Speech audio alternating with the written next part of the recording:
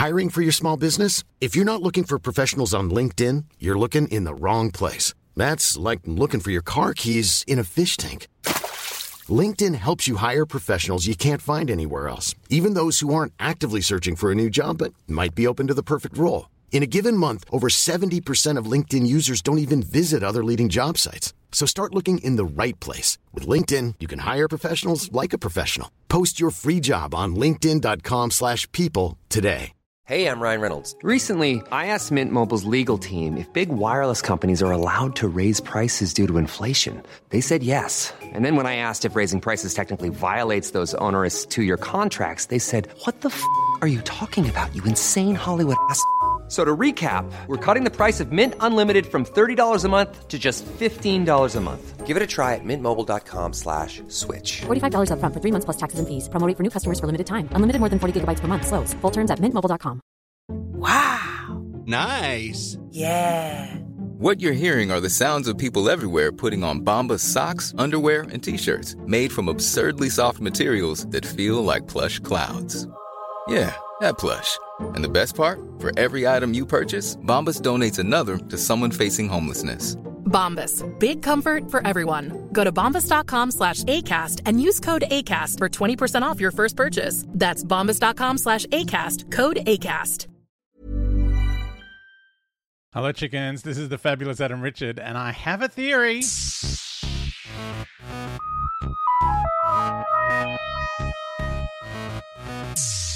Hey, chickens. Welcome back. Still in the middle of the Day of the Doctor. It's taken me a month. We're in April now. Hi, welcome to April. It's not an April Fool's. This is actually how long this podcast takes. Anyway, the War Doctor was about to press the big red button on the moment after having assessed whether or not Sand Shoes and Chinny, or Dickie Bow as he called him, were, kind of worthy of being called the Doctor and all that kind of thing, like the Rose Tyler, Billy Piper, Bad Wolf operating system for the moment, the ChatGPT, Bing AI, whatever it is. She's kind of sent him back in time. And he's about to reach out for the button. He's about to press it. And then he thinks about children playing on Gallifreyan children who seem to dress like women in their 60s. Women, like there's a certain type of woman who loves a diaphanous outfit and lots of dramatic scarves and just lots of layers and just flowing materials. Like that's how they're all dressed. They're all dressed like they're little kids, but they're dressed like arts administrators. Anyway, it's just how that style of dress looks to me. I don't want to malign any arts administrators. I think they're all doing wonderful work.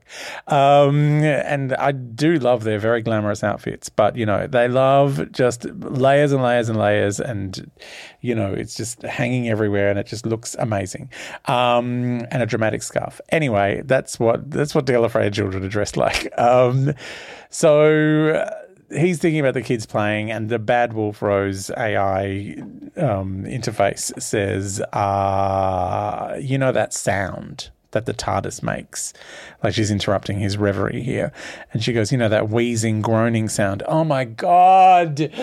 My heart. Oh, my God. It just broke in half. The wheezing, groaning sound. That's how Terrance Dicks describes the arrival of the TARDIS in all of his novels, which I think was how I cemented my love of Doctor Who. Like watching it was one thing, but when I was a kid, you could borrow the books from the library. So episodes that I'd never seen before, especially the Hartnell and Troughton ones, I was like, oh yeah, I'm all over this. This is amazing.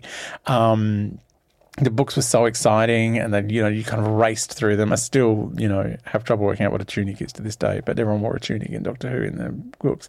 But yeah, Terrance Dicks always described the arrival of the TARDIS as a wheezing, groaning sound. Oh, this fills me with joy and emotions. By the way, speaking of books, I've recently done a book review over on the Patreon.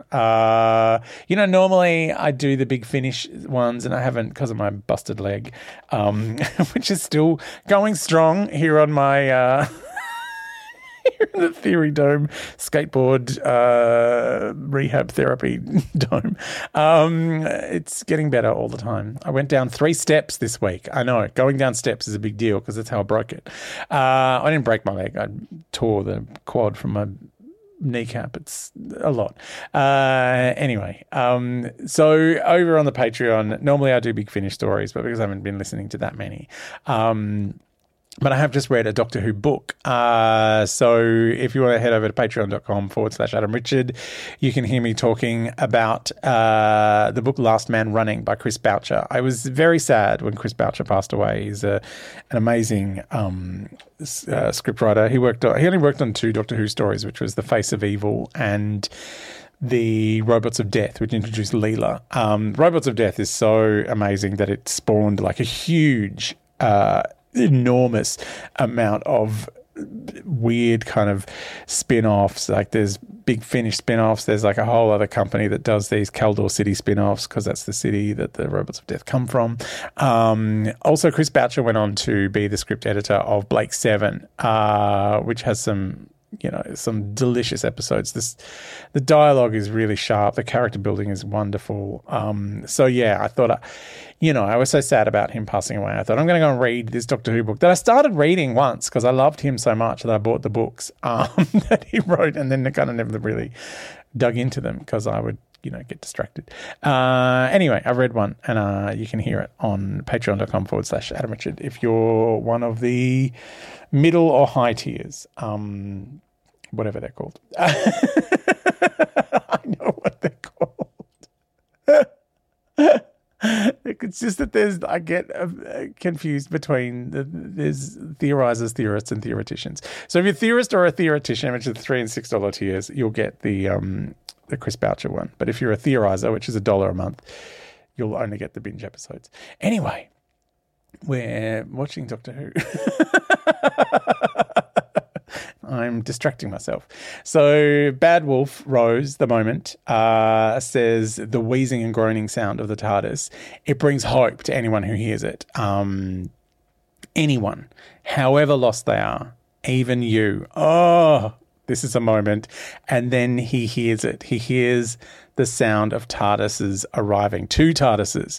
The 10th Doctor's TARDIS and the 11th Doctor's TARDIS turn up. It's very cute in this barn because Clara told them he hadn't done it yet. He hadn't pressed the button. He hadn't, activated the moment, the Galaxy Eater with the intelligent AI.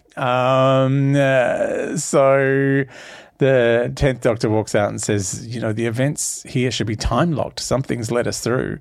At which point Rose, Bad Wolf, at the moment says, you clever boys. The War Doctor says, go back and be the Doctor I could never be. And the Doctors both say, all those years pretending I couldn't exist, but you were the Doctor when it wasn't possible to get it right. Oh, and they put their hands on the big button, and they say what they do is done because there was no other way. Clara starts crying, and he's like, what's wrong? And she's like, you told me about that this had happened, but I never imagined you being the one to do it, to wipe out your own people. Ooh. And then we see children running in the war, and Clara points out there's a warrior, there's a hero, and there's you. And, the 11th Doctor is like, I've forgotten and what you want me to be. And she's like, you have to do what you've always done. You have to be a doctor. The name you chose was a promise.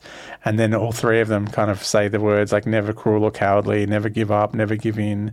And as they all say this, we see the children on Gallifrey kind of coming out of the ashes and the rubble, like they've survived the attack as opposed to being destroyed in it. And the 10th Doctor asks the 11th, like, are you suggesting we change our own personal history? And he's like, we change history all the time. And he says, I'm suggesting something far worse, and I've had 400 years to think about it, and I've changed my mind. And he sonics the big red button to retract. And the 10th Doctor says, there's a billion Daleks up there. And the 11th says, yeah, but they don't know that there's 3 of us or they'd send reinforcements. And the war doctor's like, oh, that is good. And Ten's getting it too. And the war doctor says, bad wolf girl, I could kiss you. And she's like, yeah, that's going to happen. The 10th Doctor tells Clara if Gallifrey disappeared, the Daleks would kill each other with their own crossfire. And they were going to put Gallifrey to make it frozen in an instant of time, exactly like a painting. Next thing we see, Daleks firing on Gallifrey, and a message comes in from the three doctors. It shows up on the desk as, text, standing uppy text, which says Gallifrey stands. It's like a kind of weird hologram on their table. And so the three doctors are all flying their individual TARDISes into the atmosphere, and they're going to freeze Gallifrey. And the Time Lords are like, you know what? The calculations to do that would take centuries. Like it's not plausible.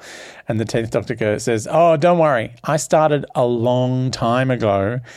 And next thing you hear is the voice of the first Doctor, William Hartnell, and you see him on the little screen, and he's like, this is the Doctor calling the War Council of Gallifrey. Oh my God, what is happening in this moment? Oh, I'm having an emotion. I might need to take a rest. All right, we'll continue this in the next episode, but I'm sure there are many more emotions for me to have because there's a lot happening.